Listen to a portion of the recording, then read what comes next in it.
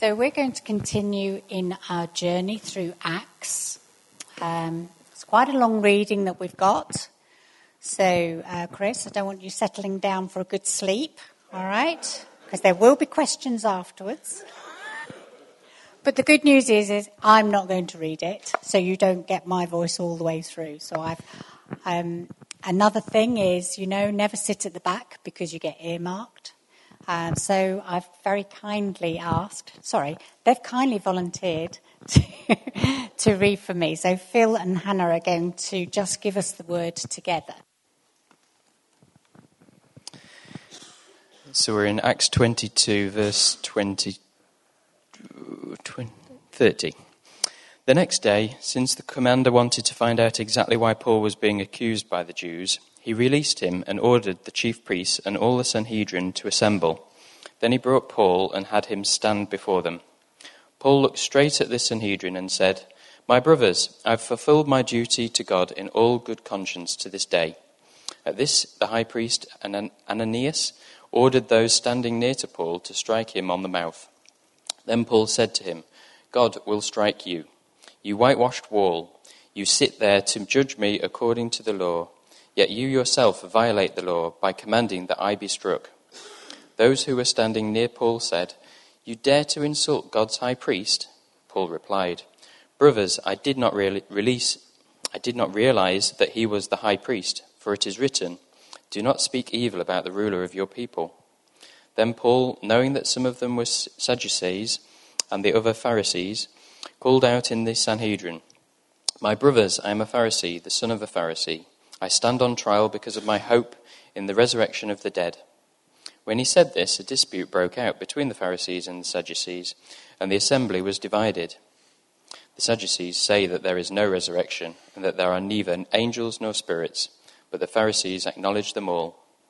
There was a great uproar, and some of the teachers of the law, who were Pharisees, stood up and argued vigorously. We find nothing wrong with this man," they said. "What if a spirit or an angel has spoken to him?" The dispute became so violent that the commander was afraid Paul would be torn to pieces by them. He ordered the troops to go down and take him away from them by force and bring him into the barracks. The following night the Lord stood near Paul and said, "Take courage. As you have testified about me in Jerusalem, so you must also testify in Rome." The next morning the Jews formed a conspiracy and bound themselves with an oath not to eat or drink until they had killed Paul. More than 40 men were involved in this plot. They went to the chief priests and elders and said, "We have taken a solemn oath not to eat anything until we have killed Paul. Now then, you and the Sanhedrin petition the commander to bring him before you on the pretext of wanting more accurate information about his case.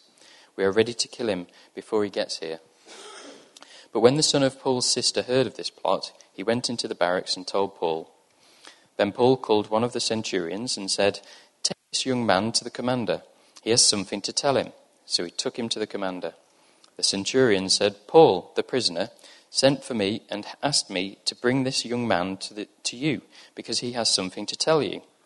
The commander took the young man by the hand, drew him aside and asked, What is it you want to tell me?" He said, "The Jews have agreed to ask you to bring Paul before the Sanhedrin tomorrow on the pretext of wanting more accurate information about him. Don't give in to them, because more than 40 of them are waiting in ambush for him. They have taken an oath not to eat or drink until they have killed him. They are ready now, waiting for your consent to their request." The commander dismissed the young man and cautioned him, "Don't tell anyone that you have reported this to me." Then he called 2 of his centurions and ordered them, "Get ready a detachment of 200 soldiers, 70 horsemen and 200 spearmen to go to Caesarea at 9 tonight. Provide mounts for Paul so that he may be taken safely to Governor Felix." He wrote a letter as follows. Claudius Lysias, to His Excellency Governor Felix, greetings. This man was seized by the Jews, and they were about to kill him. But I came with my troops and rescued him, for I had learnt that he is a Roman citizen. I wanted to know why they were accusing him, so I brought him to the Sanhedrin. I found that the accusation had to do with questions about their law, but there was no charge against him that deserved death or imprisonment. When I was informed of the plot to be carried out against the man, I sent him to you at once. I also ordered his accusers to present to you their case against him." So the soldiers, carrying out their orders, took Paul with them during the night and brought him as far as Antipatris. The next day they let the cavalry go on with him while they returned to the barracks. When the cavalry arrived in Caesarea, they delivered the letter to the governor and handed Paul over to him. The governor read the letter and asked what province he was from. Learning that he was from Cilicia, he said, "I will hear your case when your accusers get here." Then he ordered that Paul be kept under guard in Herod's palace. Well done, you. And now you know why I didn't read it.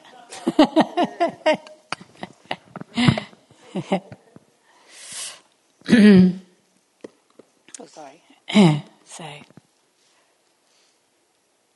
So let's have a look. So what we've established here, what we can focus on here, is that there are three key points in this passage. Although it's a long one, we're just going to focus on three. You'll be relieved to know I'm not going to go through every single individual verse.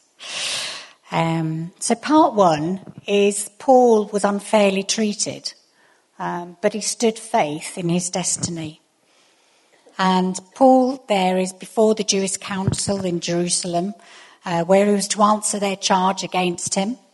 However, the whole thing descends into a complete riot because he declares that he is, it says here, a parasite. It's not a parasite.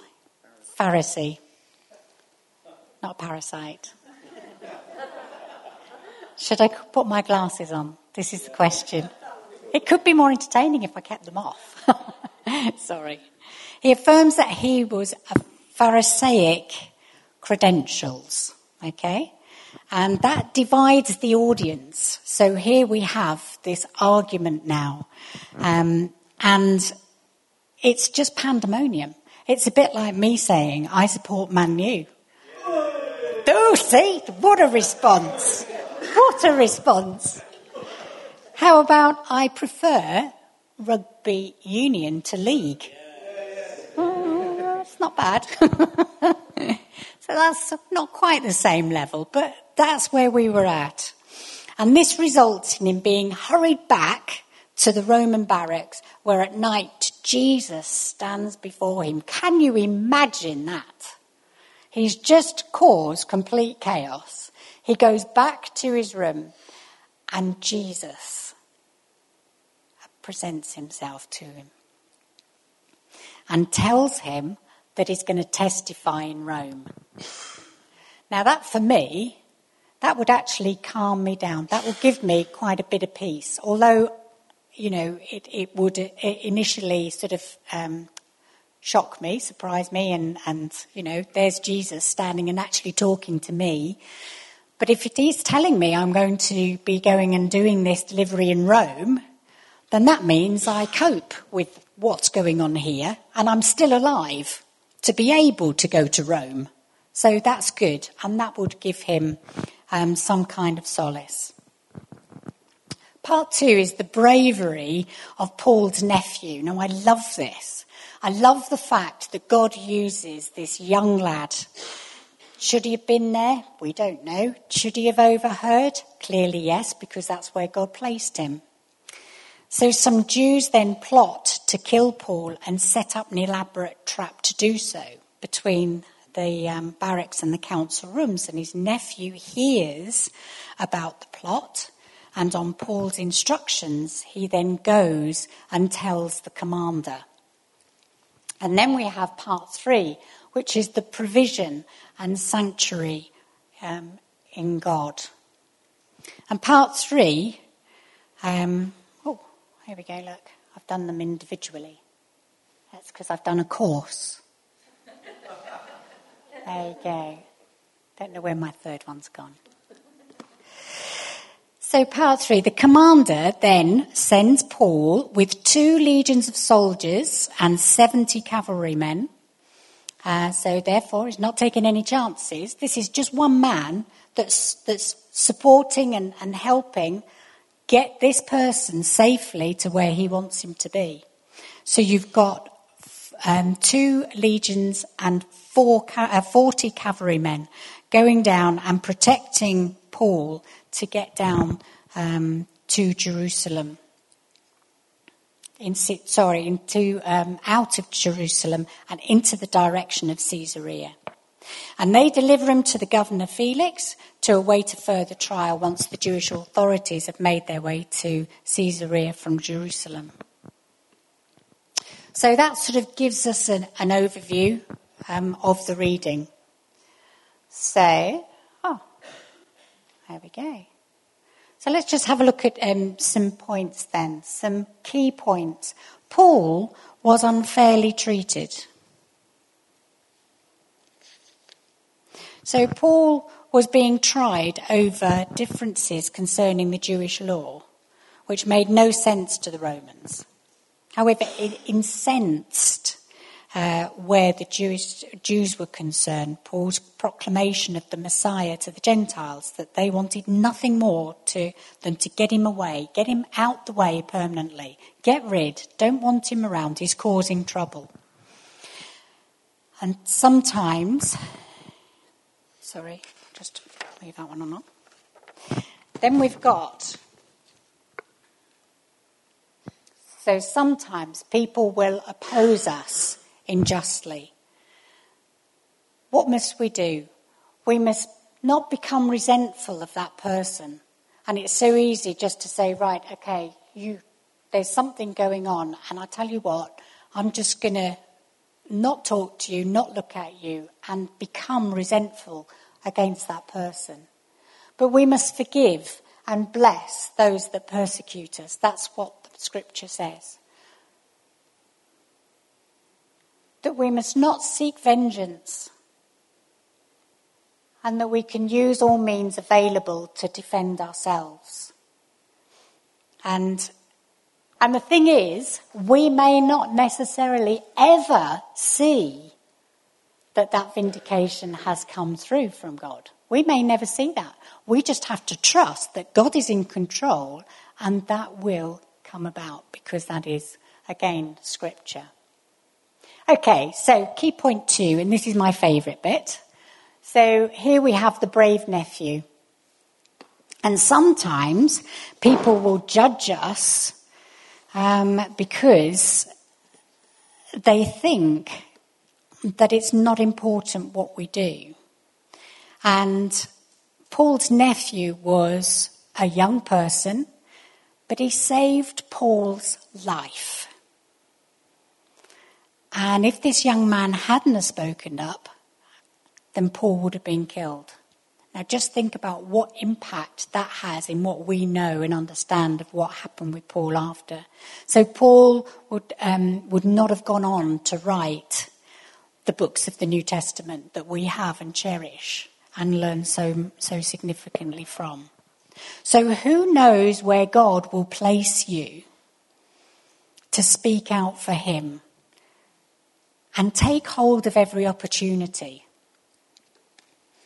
So here we must never see ourselves as unsuitable.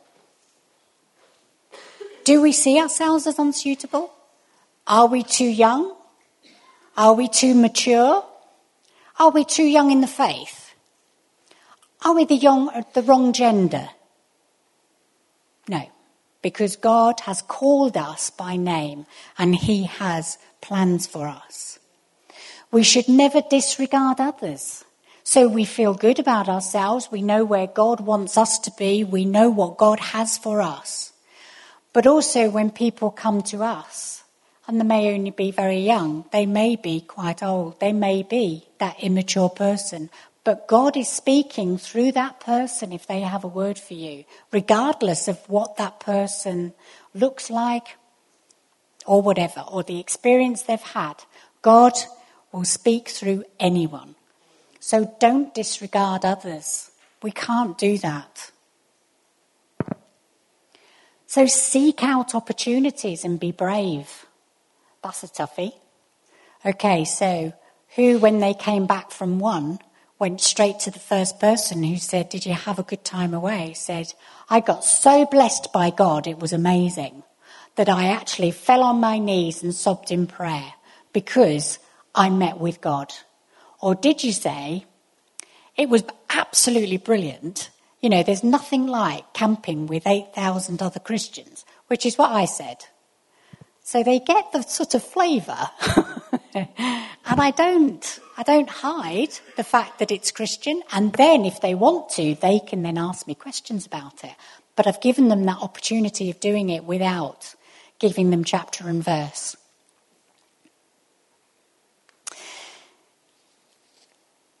At work, again, I'll just give another work example. For those that don't know, I'm a kiddie catcher. I catch kids that don't go to school. Twag lady. There you go. So it's not an easy job. And majority of the time, I get shouted at down the phone because we fine people for going on holiday during term time. And on Friday, there was no exception. The last caller putting the phone down on me because they were so angry with the situation, then called me money grabbing. So it's not an easy job. Anyway, I was at the printer once and I came into the office. And of course, all this stuff which is happening with my boss was all there. So I wasn't particularly in a good place, and I certainly wasn't in a place of sharing my witness, because I've been told to take all my artifacts off my desk, including anything to do with God. So I wasn't in a particularly good place. And when I came back from the printer, there was about 5 people in the office saying, "Carolyn, you'll know the answer to this." And yeah, go on then. I'm waiting for a penalty notice question or a school absence question. I might know the answers to those. But they said, "So, God." I'm like, "Oh, okay." So they said, "Right, so she's going off to a spiritualist to go and talk to her dad, who passed away 4 or 5 years ago. What do you think?" So what do I say? Oh my goodness, what do I say? "Lord, help me right now." So this person is desperate to talk to her dad, and you can see it on her face. She is just in such a bad place. She desperately wants to hear a word of encouragement from her father. And she went and came back and said, and I said to her, how did you feel about your experience? And she said, "Well, it was a mixed bag, really. It was this and it was that." And I said, "Oh, how do you feel about that last bit? Because the first bit was really good, but the second bit's that's a bit negative, really, isn't it?" So she says, "Well, that's the bit that's been troubling me all the time. I've heard from my dad, and yes, that's great, but actually, this last bit has actually overridden my experience." And I say, that's not where we are when you're a Christian. God doesn't give bad things to us, and that's the difference. And this is what I was saying to the office. It's only black and white. There's no grey. I believe there is only black and white. And God is white. He is light. He says he is light. And he overcomes the darkness. Now, I can only offer what you believe might be the darkness, and that's what I was saying to the office. And this person came away saying, "You were right, because I did see the light, but then the darkness fell over me when they then gave me this last comment, because it was personal to her and it was something that was going to happen to her." And I said, don't accept it. If you don't believe it, just don't accept it. Don't accept that will happen in your life. You can keep trying, and you can keep praying for those people that you are with. So make good use of every opportunity where you can. And the third point is the provision and sanctuary. Sometimes you do feel on your own. In my experience at work, again, like I say, and I know there's a few people here, we feel on our own. Often in our walk in life, we feel on our own. So God knows and he has you in his hands. And that's important to remember. He wants the very best for you. He will provide all your needs. Okay, it's the needs bit. It's like I always keep telling Rich, he wants this newfangled Audi car that he saw only yesterday. And I say, but you need it, dear. God has supplied all your needs, not necessarily your wants. We've got a car, that's what you've got. Your needs. I should have done the needs in the capital letters, shouldn't I? But he does provide. He does. And I can give so many examples of that. The Lord is my shepherd. I shall not want. Okay. So the illustration I want to give about the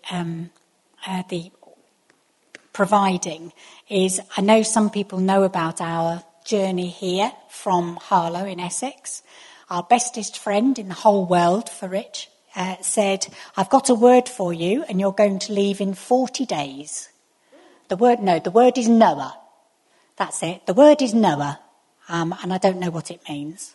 And then about a week later he says, I get it now, you're going to move in 40 days. So because I didn't necessarily want to move, because my children were 6, 8, 10 and 12, so that's very hard for kids to move in that time. They've all got established relationships and family and everything else. We're all down there. So I got the calendar, 40 days. Circled 40 days. Says, right, so if we don't move by 40 days, not going. It's not from God. So, cut a long story short, 39th day, we are at home farm on the Humber Bridge, just under the Humber Bridge, staying over with all our goods in the lorries to move in on day 40. That is no lie. And as we're coming over the Humber Bridge, we've got the 2 cars, and I'd got the boys, you'd got the girls.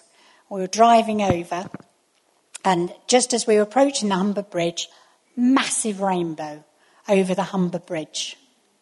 And that's why we've called our house the Ark, because we do believe it's a place of rest. It's a place of refuge for people. And it certainly is a place where we know we have been called. Step out in faith. So, application here. Learn to hear God's voice through his words and through others. Don't disregard others because they're too young, too old. They haven't been in the faith long enough and you know better. Don't, listen to everybody. God speaks through all. We are who we are. God will use you if you allow him. And just be able to hear his voice. And regardless of what others do, even plotting against us, the Lord will always be with us. He doesn't take things away. He just carries us through those things so we can become stronger in who we are and we can help others that go through the same. Amen. Father, we just pray that you will take the words that we've heard today and make them count in our lives, Father, that we may walk with you, that we may hear your voice, and that we may do your will. Lord, give us opportunities and give us the boldness to speak for you. And help us as we go through the week, Lord, that we will hear your heart and hear your voice in all that we do. Amen.